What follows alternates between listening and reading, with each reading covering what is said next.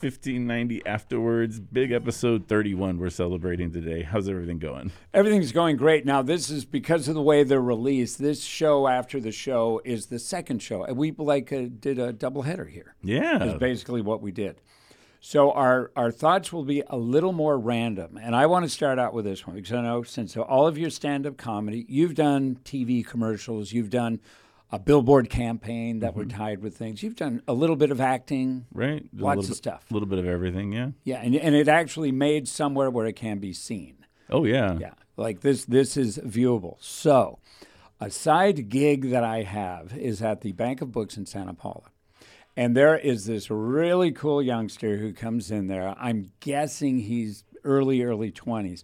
And he was a filmmaker and a rapper, and we started talking about music, and I was amazed at the wealth of information this kid had.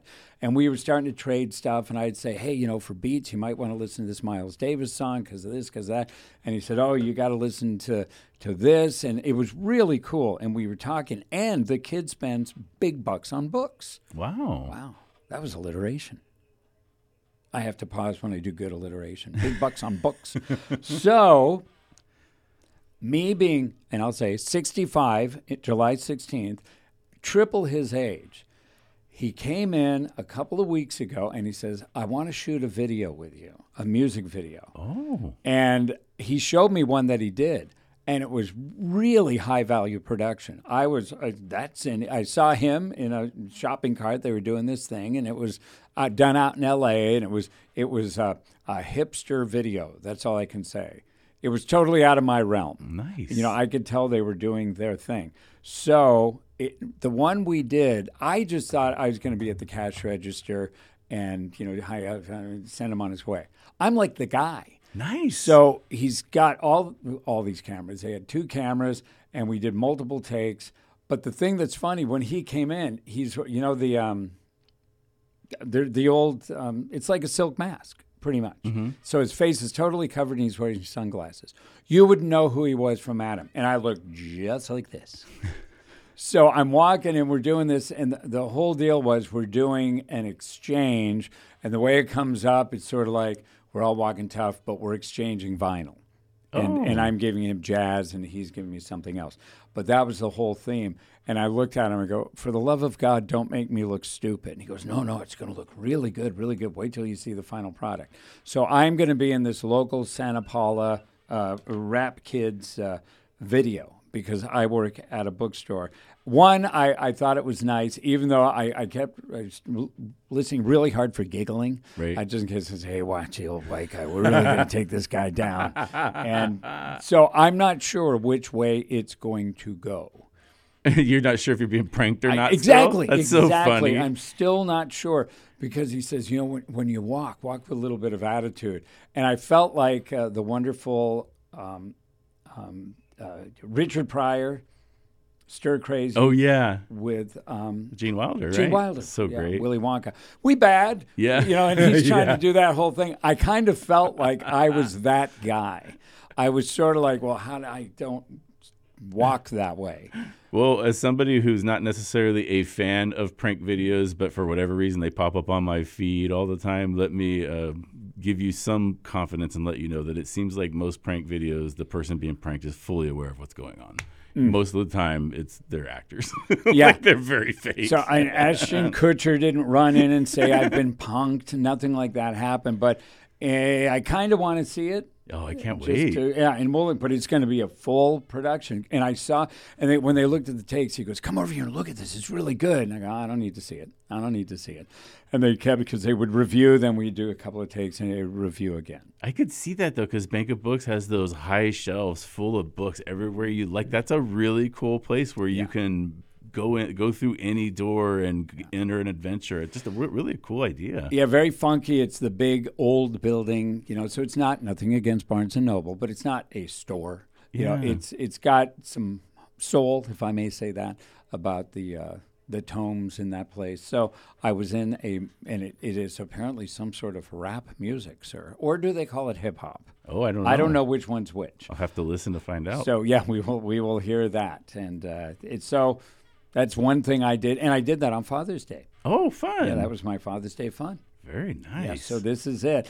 And it's just so funny because these kids were, speaking Spanish 90% of the time. And I kept saying, I don't know enough to know if you're talking about me. And they kept laughing. They said, no, it's easier for us to communicate that way. Then they go back to their thing. And then I yelled at the one kid, I was on Judge Judy. Do not dare to say, because I actually was on the Judge Judy program long time ago. That's about 20 years ago. You should share that story because it's been a long time since I've heard that story. Yeah, the Judge Judy involved Weird Al Yankovic, and we did a contest on the air that bombed. It flatlined. And it was write a song like Weird Al Yankovic. Do a takeoff on some song. We got like 8 songs in, only written. They didn't have to produce it. And it would say, to the song of, this song. Right. And you'd read the lyrics and say, okay, well, I reached into the thing 6 and I just pulled one out. And I said, this kid wins. I wasn't paying attention. And he did one headlight. No. He did, was that Smashing Pumpkins? Remember that song? It was a big radio hit. Sure. It wasn't bop by those kids, but it was So it turns out the kid who won was in Anaheim. Oh. His mother, I guess his aunt, lived out here, and she sent, because we ran an ad that says, write a song like Weird Al Yankovic, and you'll win 4 passes to get into the fair and $100 worth of food. Actually, a pretty good prize. That's a great prize. Pretty good prize. So he wins. And he's all the way down in Anaheim. And because it was local, what we were going to do is call the winner the day of the show, ring them up and say, meet us there. We're taking you in. It's going to be great. Well, I call and, it was a 714. Wait, what's 714. 714 down south. Mm-hmm. Yeah, your 415's up there. And he's not there. And I say, hey, man, you're the big winner. Get in touch with us. We're going to the show tonight, blah, blah, blah. So we go to the show. We never heard anything. We didn't know if he picked up his tickets or got him at Will Call or anything. Well, it turns out he didn't. And he called me very angrily, and he says, I paid to get in there, and I saw you guys on stage, and you didn't give me my prize. And I said, look, I'll make it up to you. I'm very, very sorry. And we had, because we used to have a lot of stuff around town and in L.A., we had Chicago tickets, Beach Boy tickets. We really had a vast array, because of our other stations, of really fine shows. And he says, no, I don't want that. I want Disneyland. Oh. And he said that specifically because he lived in Orange County. I said, well, we don't have Disneyland. He says, I want Disneyland. I said, we don't have Disneyland. I said, call me back when you figure it out. Well, he had called somebody upstairs and had an argument with them. So we know nothing about any of this. Well, he took us to small claims court, regular small claims court. The way Judge Judy would get her stuff, they have people who just scrub everything. That looks funny. Call that person and see what it's about. So we got a call that said, you are being sued. And I said, we're being what? And they go, you don't know? And I said, we've heard nothing. Small claims court, you're getting sued. And I said to the girl that was a producer, I said, we want to pay him off with prizes. The policy here is you never give somebody money. Mm-hmm. You just give them trade of something that's of equal value. So I named the contest that we were going to send him to. So they say, do you want to be on the show? I asked a guy here, and he goes, yeah, I'll do it. So it's like, cool, we'll go. So we go to the show, and we're dressed good. We're G'd up, suits, ties, the whole deal. Got the jacket on. And we go in there, and I'll tell you, it is, since I'm not it was very, I will say, intimidating. You go in, and it's like, and she's up there, and that bailiff is a hoot. He's a great guy. Greg Petrie Bird, right? Yeah, great. He Sacramento guy. Sacramento, yeah. And he had actually sent her a letter and said, I love you. I think you're great. You're fabulous. She said on that, since he was a real enforcer, she brought him in. Oh, wow. He got the gig because he wrote her a complimentary letter. I didn't know that. He was such a cool guy. So we go in, and we start up, and Judge Judy's going back and forth, and it's looking really good for us, really good. The kid does this little and she said, well, why didn't you? And I told her what we did for the prize. I said, we contacted him, we did this, we did that. And I said, then I offered him, and this was her line of the night. I said, the contest we offered, and she looked over at the kid and she goes, you turned down the Beach Boys in Chicago? And I thought, we won. Right. She looked at him like, are you nuts? Out of the blue, she slams her gavel and she says, plaintiff wins. And we were shocked, but I got one in right when remember, this is 20-some years ago, so even The Simpsons was relatively new. Right when she did that, I went, "Go!" And everybody in the courtroom laughed. laughed, and the bailiff laughed. And we'd say, okay, we leave. So our complaint was that he didn't follow the directions. When you got directions to the courtroom, it said, gentlemen, dress as if you're at a business meeting, jackets preferred. Okay, we follow that 100%. The kid gets out and he takes his jacket off and he's got a red and white striped shirt on. You know what that means for TV. It's bad. It's noisy. Right, yeah. It's not a good thing. Bad contrast. And I was going to go, wait a minute. What's up with that? And they go, well, we gave him a jacket. I said, he broke our rules and he broke your rules. And you still give him the title. He wins. And the guy goes, hey, that's the way it goes here. And I just said, whatever, that's great. So we leave. I'm still really glad I did it. How much did we make each, me and my buddy?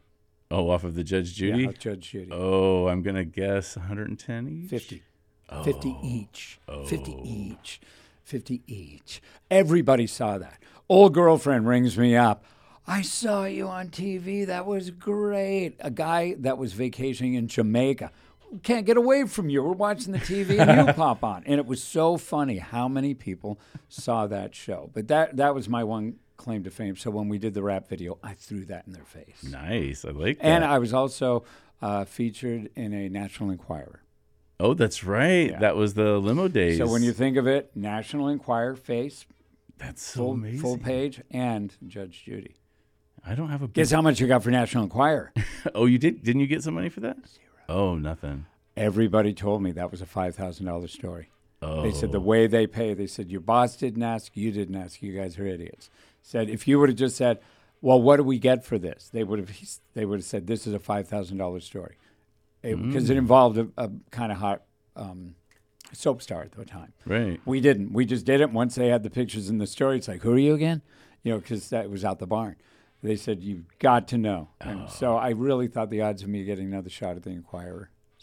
And this was before TMZ, where everything Way basically before. got caught. So, I mean, in the TMZ days, now everything gets caught because everybody's got a camera phone and all of that stuff. But in those days, you had your paparazzi people running around. Yeah, and it was said that we got a stringer, as they call him back then. He drove me all the way back to where the crash happened, took photos, did the whole thing, did some headshots for me. So I did get headshots, and then they went up. And there was another one, people calling me randomly. And they said, why are you in the Enquirer? And I said, why are you reading the Enquirer? Because I wasn't on the cover. So it was fun. So what was your biggest thing? My biggest thing was probably the Dr. Phil, where I went on the weight loss series where we went on. It was Team Dr. Phil versus the Team Doctors, which is like a show that his son produces, and it's on the same network back to back with them. And we did teams of 5.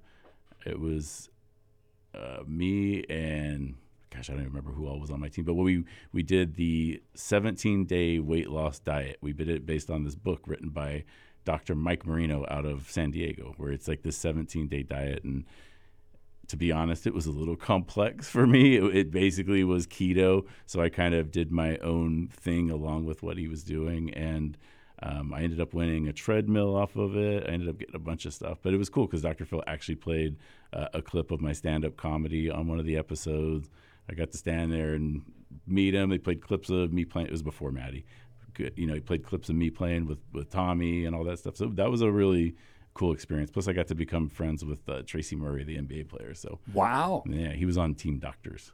So that was broadcast TV. Yeah, it was broadcast TV. The real deal. Yeah, I think we did 6 episodes of each. Maybe. Dang, what network? It was on Dr. Phil, on the actual Dr. Phil show. Yeah, we did workouts on the show. We did weigh-ins on the show. The whole thing. And then I was having problems with my foot, and my foot was bothering me. And I had this gig at John Lovitz used to have a comedy club, and I was doing a show at his comedy club that night. And my buddy Brad, who was Team Dr. Phil, was in town from Cincinnati to hang out. And he's like, dude, you got to go get your foot looked at. He goes, you really need to go get that looked at. So I did, and that's when they found my blood clots. And then that was kind of like how things kind of came to an abrupt end. They sent a car. They sent a car for me because they were afraid of me driving myself on blood thinners to one final taping. And so they sent a car for me to do that. And then leaving, I just hopped in the car with one of my family members. I was like, I'm not going to ride a limo home. I'd rather go home with family. Dr. Phil cool? He's so cool. I really liked him a lot. Yeah.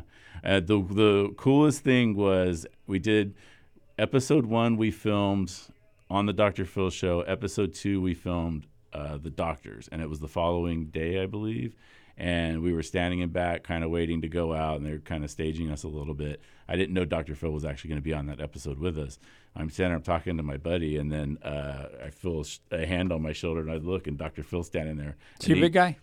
Really big guy. Yeah. I think he's taller than me. Wow. Because I remember it feels like I was looking up to him. Huh. And he goes, he remembered my name because he goes, how's it going, Tom? And I was like, Dr. Phil remembers my name? So I thought that part was pretty cool. That's very cool. Yeah. That's awesome. So that's real TV. Yeah, and he's sitting there. Judge Judy circles the drain. He's I was only on a couple of, it's affiliates, 9, 11, depends on what market you're in. I'm not on a fixed time. And, the other thing that's funny about mine, it took a long time for it to air. We thought they had scrapped us. Oh, really? We thought, and then I got a letter in the mail, and I called Paul, and I said, we're on in a week. And he goes, yeah, I got the letter. Oh. I'm like, oh, man. That was a grind, because I don't like looking, I don't like listening. I really don't. Rarely do I hear my voice recorded. I don't listen. I don't mind. Not for a second. It's weird. I don't mind the recordy, podcasty stuff as much as I don't like looking at myself on stage. I have a really hard time watching myself on stage. Yeah, because the kids, when we were shooting, come on, look. I'm, nope, don't need to do that. And he goes, well, you look at the finished product. And I said, I'll have my son look first, and my daughter, and we'll go from there. All right, we're done with the playing 2 like Ernie Banks. Let's play 2. We did it. Yeah, we did. We played the full game, too. I don't think they go that way anymore. The pitchers don't go as far as we did today. Nope. 18 innings? Jeez. Right. Well, great show. It was great hearing more about the Judge Judy story. I really enjoyed that, Spence. I'm envious of Dr. Phil. Well, thank you for listening to 1590 Afterwards on the Giggles Live Radio Network and KVTA app and everywhere podcasts are found.